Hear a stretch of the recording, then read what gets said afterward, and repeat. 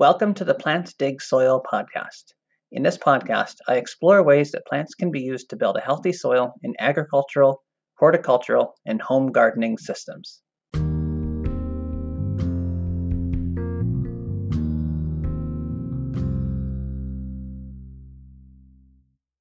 Rethinking potato production for soil health. Potatoes can be one of the hardest crops in your soil. Deep tillage, hill formation, and heavy equipment all take their toll. In this podcast, I'm going to go through some of the common hurdles and potential solutions to building or maintaining soil health in the year that potatoes are growing. In a companion podcast, I'll present specific ways on how to work on soil health in the rotational years leading up to potatoes. Objections. Let's get the big one out of the way to begin with. Tillage. There's no doubt about it, potatoes disturb the soil. You could auger a very small hole and drop a seed piece, but you'd still need to dig out the tubers. Think about the tubers as they grow. A plant that produces 1.5 kilograms of tubers displaces the same amount of soil as 10 tennis balls. When talking about building soil, remember that we are applying principles. This means that you don't need to follow them all to get the benefit. Each works at a particular area of the system, and the integration of them all determines the soil's health. You can't no-till in the year of potato, but you can still no-till or minimize tillage in all other parts of the rotation. Recognize that you won't get all of the benefits that long-term no-tillers swear by, but don't worry about it. I believe that a focus on the other soil health principles can compensate for effects of tillage. No-till gets the biology working in the top few centimeters of the soil, but living roots in the ground get the biology working 15 centimeters or more into the soil. There is evidence that tillage is not as bad as it was once thought to be. The harshest criticism of organic producers is that they rely on tillage more than their conventional neighbors. When the soil is studied, organic producers that incorporate the principles of soil health and work to reduce tillage can have soil that is just as healthy as conventional no-till. You can't avoid tillage when growing potatoes, but you can make the soil more resilient and able to handle the tillage. Think about nature itself. Tillage is not avoided at all costs. Animals burrow into the soil and dig up insects to eat. In the area I live in, the Western Canadian prairies, the grasslands were developed over thousands of years by bison trampling the surface. Even healthy soil advocates talk about biological tillage. Earthworms move through the soil, creating small tunnels throughout. Tillage radish is a long, thick root going deep into the soil.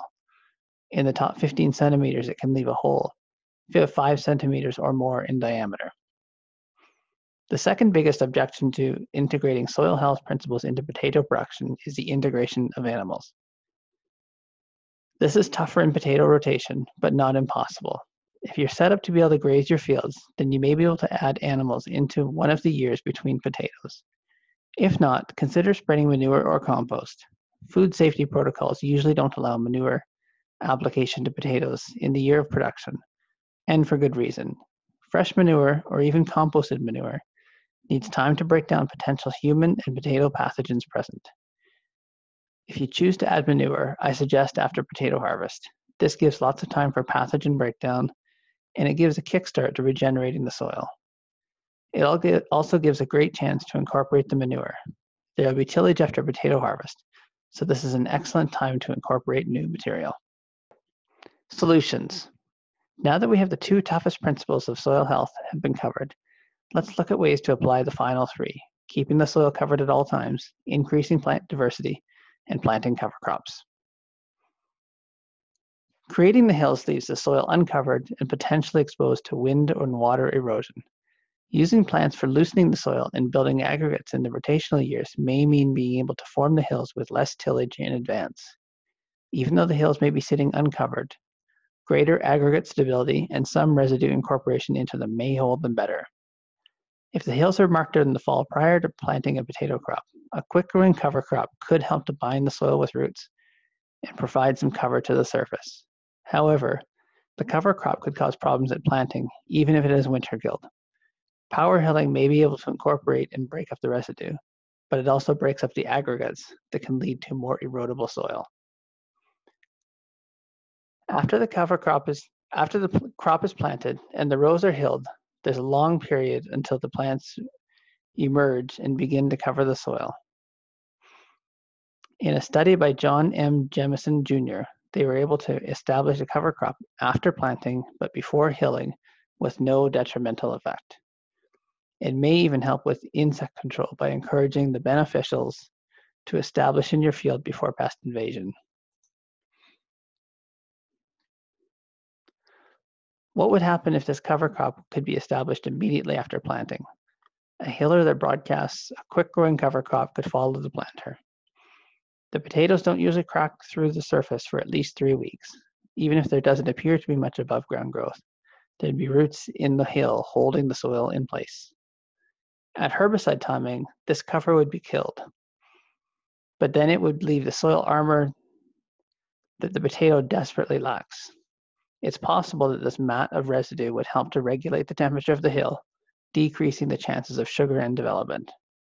The cover may also help in early season irrigations by helping to channel the water into the hill rather than running off into the furrow. After harvest, the soil is at its least healthy state. It's been tilled with multiple machinery passes that formed, planted, hilled, and finally dug up the potatoes. Not only that, trucks used for hauling the potatoes off the field compact the soil. Harvest can be one of the most compacting times, with nearly every square centimeter tracked with diggers and tracks. In addition, consider that the crop has just finished growing and so it's depleted many of the soil nutrient reserves.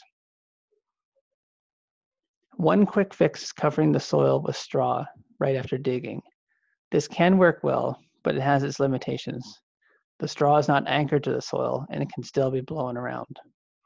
Another way to deal with the lack of soil cover after potato harvest is to spread a cover crop seed prior to digging. As the potatoes are dug, the cover crop is planted. This can work well, but the cover can be patchy.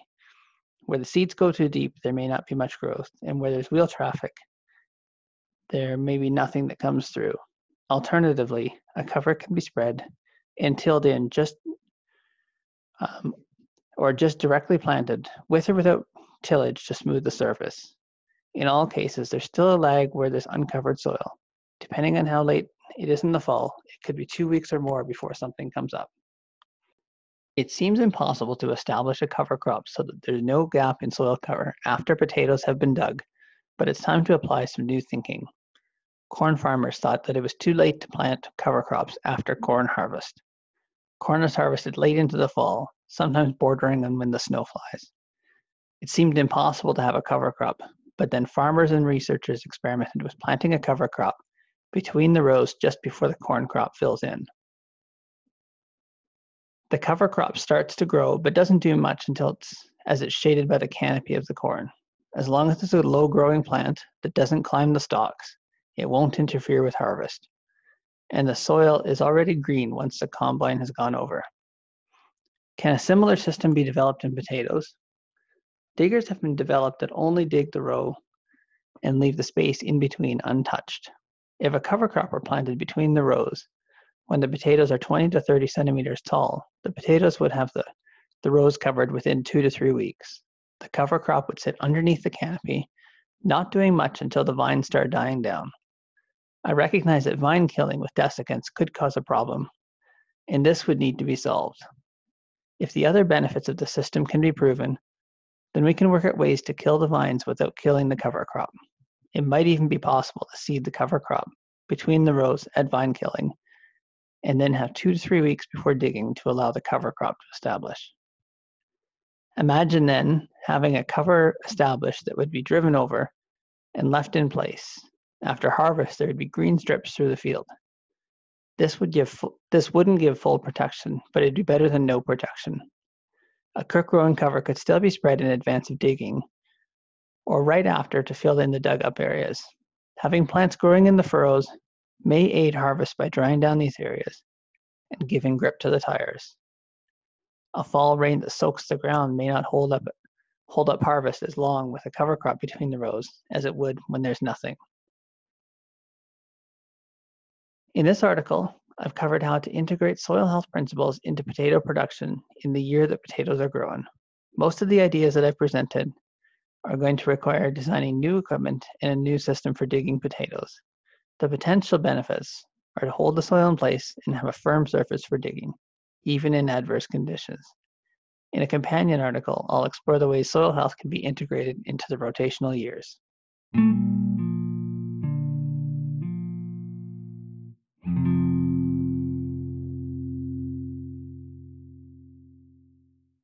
Thank you for listening to the Plants Dig Soil podcast. Before acting on any of the information given in this podcast, be sure to get local advice first. If you're not sure where to turn, contact me. There are links to my website and contact information in the description of this episode. If you want to follow up on some of the sources, check out the post on my website. This will also be linked in the episode description.